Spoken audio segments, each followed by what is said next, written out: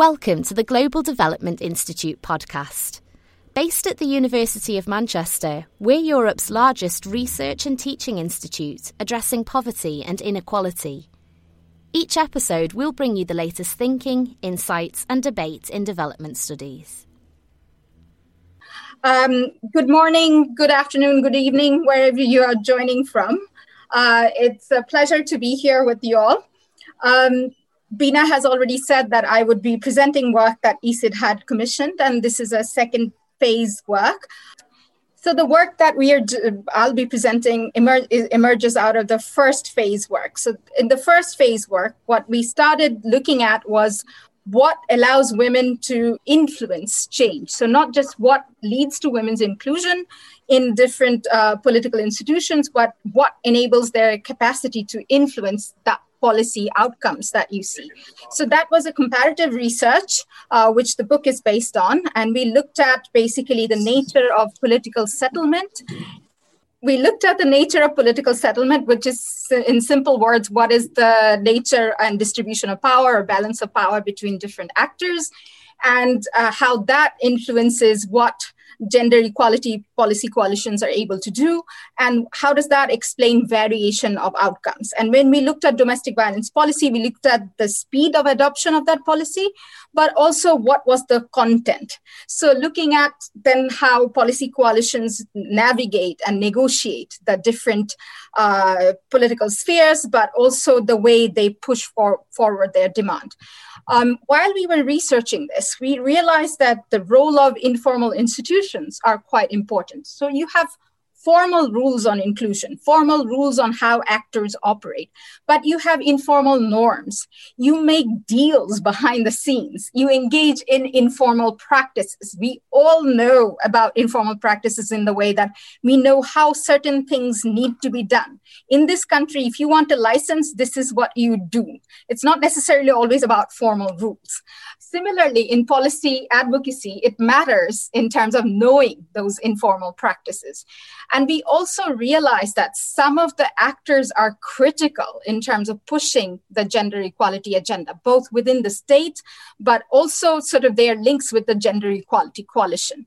So we wanted to unpack that further. And the reason we wanted to do that is partly in development studies, we look at many different issues. In political science, the tradition is quite different. So if you look at the burgeoning field of feminist institutionalist literature, they have started looking at the role of informal institution that affects gender equality outcomes. But a lot of the focus is on political recruitment. How do women get into political parties? How are they nominated for candidacy? So what are the informal practices and deals that are there? Because women are not part of old boys networks. So what happens there? And do they have old girls networks in that sense once they're in? So for us, in a sense, and a lot of this literature not just focuses on political recruitment, but focuses on the West and sometimes on Latin America, but not on the other parts of the world. So we wanted to have a conversation with the feminist institutionalists in that sense and borrow concepts from there and apply to understand what enables or how women matter in making change, but what is the role of informal networks, informal practices, critical actors? So we are actually focusing on micropolitics in that sense. So given that background, we decided to focus on 3 countries, and we have partners there. So we looked at Uganda, and our partner was CBR, Bangladesh, our partner was BIGD, and in Nepal, our partner was SSB Baha. So these are the questions we asked. The first question was, how do pro-gender equality coalitions engage the power holders or the elites? And whether in that engagement, the importance of informal networks and practices vary depending on the kind of demand you're making. The second part was, of course, unpacking the critical actors who are inside the state.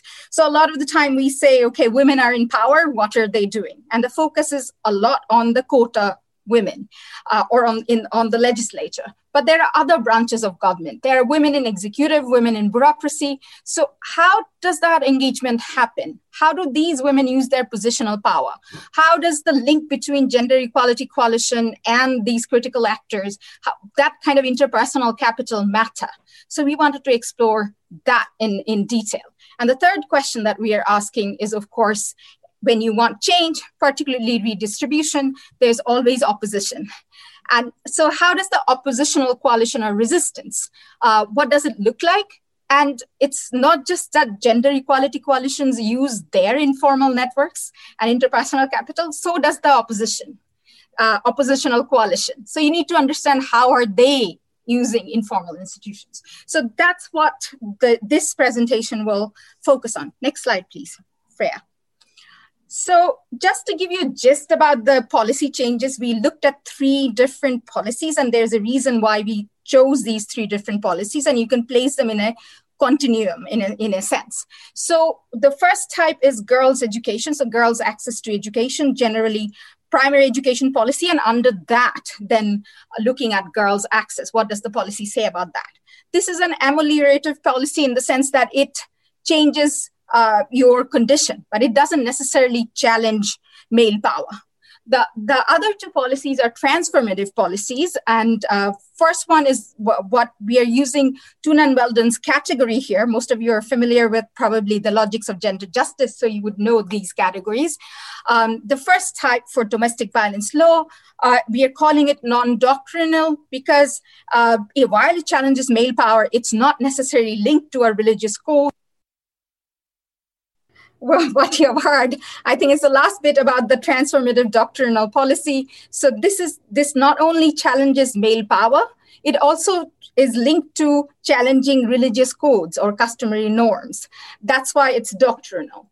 It's important to have these variations because the kind of resistance you will have may vary depending on what type of policy change you're asking for. And the significance of informal institutions will also vary across these cases. So we tried to test some propositions.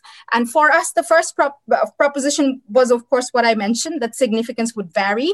But in that variation, if it is a transformative, non-doctrinal change, so for example, domestic violence law in this case, you will need a wider coalition to ask for this change.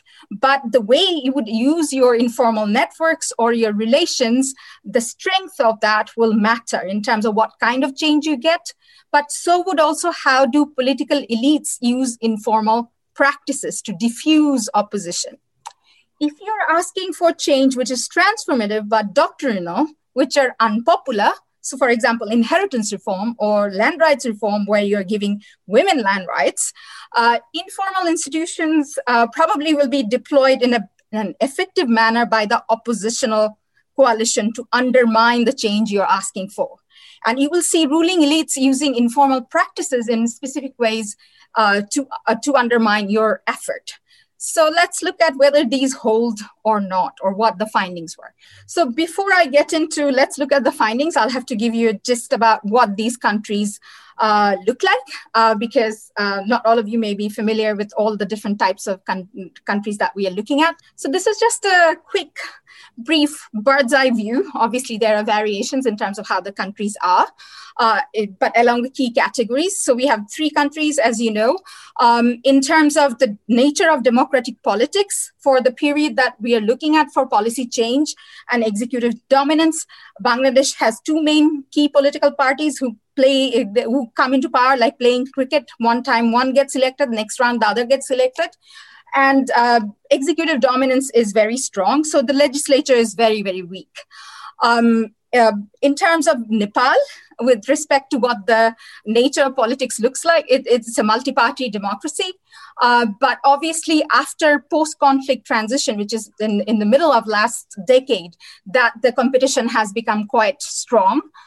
In terms of Uganda, you have National Revolutionary Movement. NRM is the dominant party, although its dominance has become weaker over time. When you ask for gender equality change, obviously you have veto players. particularly for doctrinal change, it's important to look at the religious networks and actors. For Bangladesh, it's quite strong. It's not just the Islamist political party Jamaat, which has recently been sidelined, but you also have civic platforms. Resistance also sometimes comes from bureaucracy, depending on what kind of policy change you want. For Nepal, it was interesting that the religious actors were weaker, but the caste-based informal coalitions were quite strong. For Uganda, it was interesting to see that the church and religious networks can veto the kind of change that you are asking for. The president, of course, has a lot of power. In terms of women's movement, all of these countries have quite a long history of women mobilizing and engaging, but obviously it also happens in ebbs and flows depending on what critical juncture you are facing and what is going on. So the place of women's and strength of women's movement has changed over time and varied for the countries in different ways. All of these countries have women's ministry established at different times, but the women's ministry is a weaker ministry. And the last thing that you would ask is, are women in politics and do they have quotas? Yes, all countries have quotas. They were instituted at different times, and women's presence, how they came in through quota and general seats, have also varied over time. So let's look at the type of policy change before I get into the finer details. So this is an overview of bird's eye view of the three countries and what's happening in the different policy areas. In terms of girls' education, you can see that this was passed in the 1990s for Uganda and Bangladesh. In Nepal, it was a little later, but Nepal already had a focus on universal education way back in the 90s also. In terms of having a coalition for gender equality that would push for girls' access to education, it wasn't needed.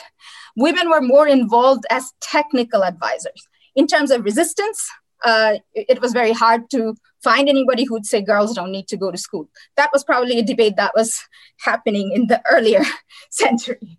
Let's look at domestic violence law. Domestic violence law, as you can see, for three countries, it was passed in the last decade. The policy coalitions existed and they were quite strong. The resistors, of course, there are presence of resistors from bureaucracy or the male MPs or church. It varies across which country you're looking at, but resistors were few. Let's look at inheritance and land rights. So for Bangladesh and Uganda, you can see this was passed in the 90s, the policy that we are looking at. So for Bangladesh, it's the National Women's Development Policy, not necessarily an inheritance law. For Uganda, it was the Land Reform Act. And basically the clauses that were there or the provisions that were there that was talking about equal inheritance got lost. So they are named as a lost clause. In Nepal, the inheritance code was reformed. So which is the surprise. You have two failures, one success. And you can see that actually resistance came from many different actors in all countries against this doctrinal change. And there were policy coalitions, but policy coalitions were probably weaker in Bangladesh and in Uganda. So these are the main areas of contention around what kind of change was being asked and why there was resistance. Around domestic violence, it was, in all countries, it was about marital rape. You could not have that. It was around sometimes whether domestic violence should be treated as a crime. There was lots of debates around how do you define a family? Is it only marriage or blood? Or do you include adopted family? Do you include same-sex couples? Depends. And of course, the whole thing was about you're going to break families apart if you sort of introduce DV law. Land rights, of course, in Uganda was about the co-ownership clause. So it's not about land reform. It's about women, married women, having an entitlement over the marital property or the husband's property. And the main thing, the resistance, what you have, I'm quoting from the president saying you will have promiscuous women or women will engage in serial monogamy, but that was the main view. In terms of inheritance, obviously the resistance was coming from you're trying to reform the religious code. In Nepal, it was also about age and marriage of daughters in terms of at what age do they get, and if they marry, should they have a right over parental property. So that was those were the areas of contention. Okay, So we are coming to the questions. So this is the first question in terms of negotiations.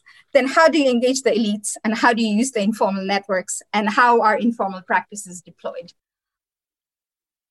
So obviously it's a no-brainer that different types of policy change requires different kinds of strategies, and informal networks are deployed in different ways, or you engage in different informal practices in different ways.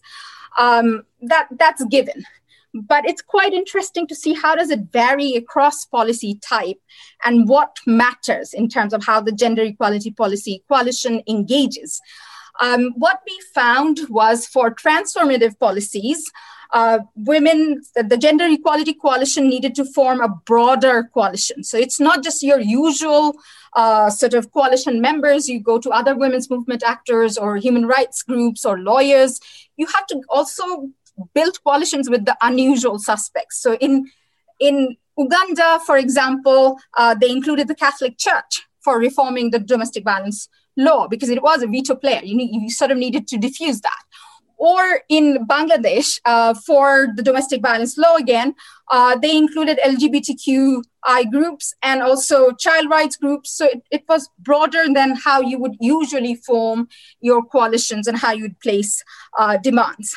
It was also quite important to get your timing right. There were certain windows of opportunities that these gender equality coalitions were using. So critical junctures, we all know matter, but that was deployed in specific ways. So in Uganda, the constitutional framing in 1995 was key because you had the revolutionary councils and you had women as members of that, not just women in parliament, like women in other positions. And the constitution had said that within 2 years, you will have a land reform. So women were trying to use that to get as many reform as possible. For Bangladesh, in the DV case, the CEDAW review that happens at CSW in New York was quite important because Bangladesh state wanted to show it had done something for women that it had promised to do. So there was a legitimacy issue there. In Nepal, when the Inheritance Code was being amended, the 11th Amendment, you had the Maoist threat. And the Maoists had quite an expansive idea about how do you reduce exploitation, including from a gender perspective. So it required sort of the political elites to give space to the demands that women were making. Apart from that, there was a lot of use of creative discursive strategies. So for example, in domestic violence, it was not just linked to this is a violation of women's rights. It was linked to this is an issue about economic development. It was linked to that men are victims of domestic violence too. In terms of land reform in Uganda, there was an emphasis placed upon think about your daughters, not sisters, not wives, think about your daughters. So daughters were an entry point. And obviously, there were lots of testimonies that were gathered so that it wasn't seen as, oh, this was an elite women's interest, women with short hair wanting this, women wearing chiffon dresses wanting this. Those were labels that were used against the Gender Equality Coalition leaders. So it's important for the coalition to show that there were deep-rooted demands and that many different women were being affected by it. So in terms of the role of informal networks and practice, how you used it and how you deployed it varied depending on what the coalition was facing. And I'll get into more details about when I talk about the powerful women. But two things I would like to highlight is sort of the informal deals that were being made. So in Uganda, for the land reform, Miriam Matembe, who was leading it, basically blackmailed the speaker, saying, you either put this on the agenda or as a bloc, we are going to support Buganda's request for secession. So we will do that unless this is discussed, because there was a lot of resistance within the parliament. In Nepal, again, with the at the Constituent Assembly in the last decade, in the first one, basically, the women agreed with the speaker that we will not raise a demand for formal caucus if you support that a gender equality bill needs to go through and that needs to be debated. So there are different deal makings happening. That was quite interesting to hear about in terms of how things go down in the back door. What is also important to remember is that in terms of the pro-gender equality coalition, you know that for the education reform, there weren't any. And informal strategies or network didn't need to be deployed by women to get that change in terms of girls' access to education. So having said that, let's look at the micropolitics of my finer detail. So the second question is about, do powerful women matter and how do they matter? So this is more about women who are inside the state, inside bureaucracy, in the executive. How are they using their power in terms of engaging in informal practices? But it's also, you have to remember that it's the coalition members who are also engaging with these women. So these are just pictures of the women that I will talk about. I can talk about their individual identity later if you want to know in the Q&A, but let's go to the next slide. Individual women in powerful positions in the executive or inside the government do matter. It is your link with these women, the policy coalition's link, that was quite important, the personal link. You went to university with them. Your kids go to school with them. It's a different kind of social capital that you carry in terms of the creation of trust. And what we found is the women in power, or holding power, were using their positional power as cabinet minister, as head of women's ministry, as prime minister, as sort of the deputy speaker of the House, to push certain agendas when things were being blocked and to diffuse opposition. So a few examples here. In the domestic violence case, it was the women's minister and the link with the prime minister, who's quite all-powerful in Bangladesh, that it mattered quite a lot. The women's minister was the person who intervened. So Shirin Sharmin personally intervened when the law ministry was trying to change the draft. Shirin Sharmin personally made sure that the domestic violence law becomes a deliverable of a particular project that the women's ministry was hosting so that it would be well resourced. She was passing on information in terms of what was the discussion within the cabinet and what the policy coalition needed to do. So she was a key conduit there. In terms of land rights, you already heard about Mariam Matembe's sort of attempt to blackmail, but for the DV Act itself, it was the deputy speaker of the House in Uganda who diffused resistance, who got the order of discussion on domestic violence changed so it would be, that law reform would be discussed. And of course, it was the small sort of group of female MPs who would target male MPs that they thought would be sympathetic towards the law. And they would corner them in corridors, corner them in canteens, but also how you sit in the House, which was quite interesting to hear about the different practices. In Nepal, what was very important for the inheritance code was the group of women who entered the parliament. There were only 12 out of hundreds, but the small group was also linked to the policy coalition. And their leader, Arzu Rana Deuba, was married to the prime minister. So the channels of influence was quite different. So they got not only pushed through the law, they got the king's approval on certain things. Similarly, when you brought in the reform later in the Constituent Assembly, it was Bidya Devi Bhandari who was negotiating, although her party had said this is not the time to talk about gender equality. And she basically threatened them in a way because she was married to the general secretary of the Marxist-Leninist party and the general secretary had died. She was linked to the prime minister. There were specific positional powers that allowed her to make certain deals.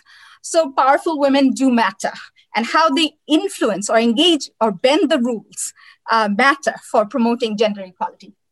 So, but there are limits to what you can do in terms of bending rules or making deals. It depends on what kind of change you're asking. So if it's a doctrinal change, the political costs may be quite high. So you may have friends in high places, but for friends in high places to do certain things for you can become difficult. So the last question that we look at is basically the gatekeepers. So we talked about powerful women mattering and the game changers, but what about the opponents? I already talked about the oppositional coalition and how do they sort of work or sort of block the changes that you want. So this is just a picture, and on the right-hand side, you can see what anti-gender mobilization may look like. So this is a picture in central Dhaka against the supposed clause on equal inheritance. So basically, resistance, as we had thought, would vary across policy cases depending on the nature of change. Was that we saw that. But what was important also for us to think about is it always around gender, or did it have other types of dimension, like class dimensions in the land reform case?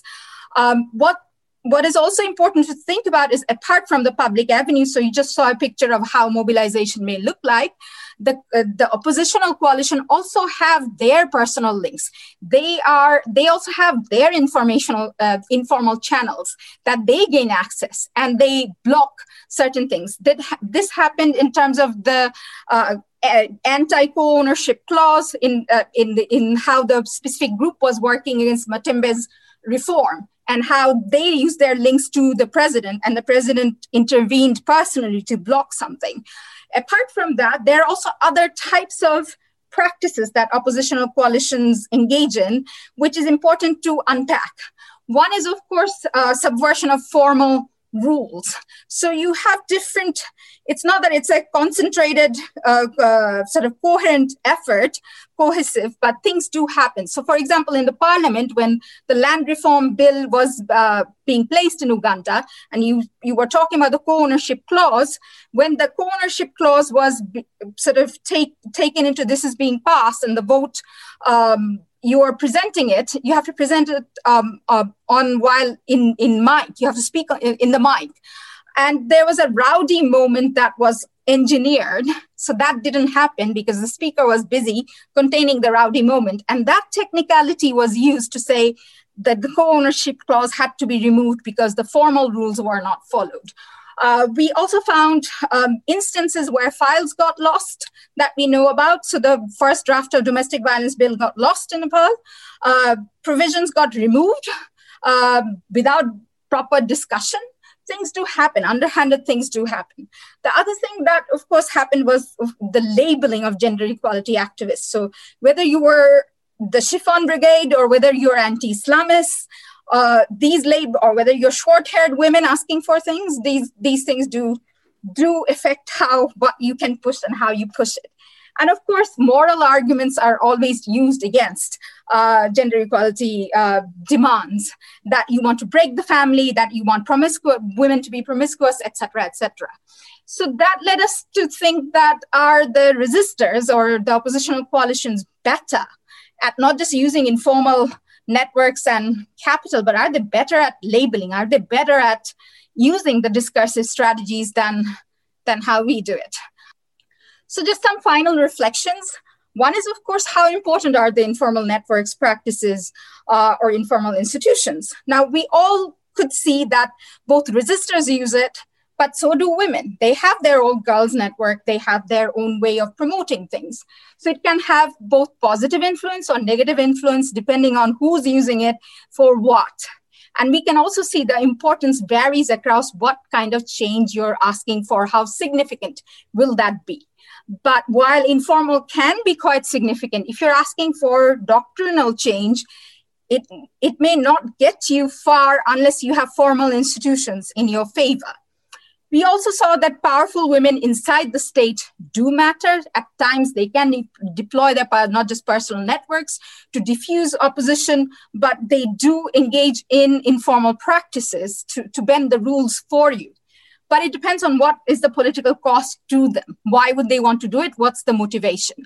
When the formal rules are not in your favor, informal will have limits, as we saw in terms of Bangladesh and Uganda, in terms of what you get in the end and what happens.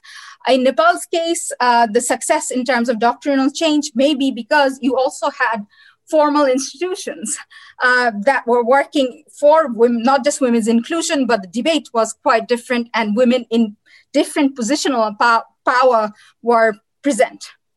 So apart from that, then if informal is important and a strategy that's used by Gender Equality Coalition in terms of getting your foot in the door, using your personal networks and capital, sort of discussing things with bureaucracy instead of mobilizing hugely in the street, what happens when there is specific backlash, when you have huge mobilization against a specific issue and you don't have the numbers? Or what happens when the issue is not of importance to the elite and you can't get that change that you want. You're not as an important constituency. What happens then? There are limits to the informal. So we also need to think about that. So these are some sources for phase 2. So the work I just discussed. There's also a YouTube video for the DSA panel if you want to look at the specific country cases. Could I have the next slide, Freya? And this is from phase 1, which we talked about. Bina talked about the book. I talked about the book and the podcast YouTube clip. So basically, it was a privilege to do this research because we met a lot of amazing women, but we are also hoping that the knowledge will help to produce future leaders. And that's where I want to end it. I look forward to the discussion.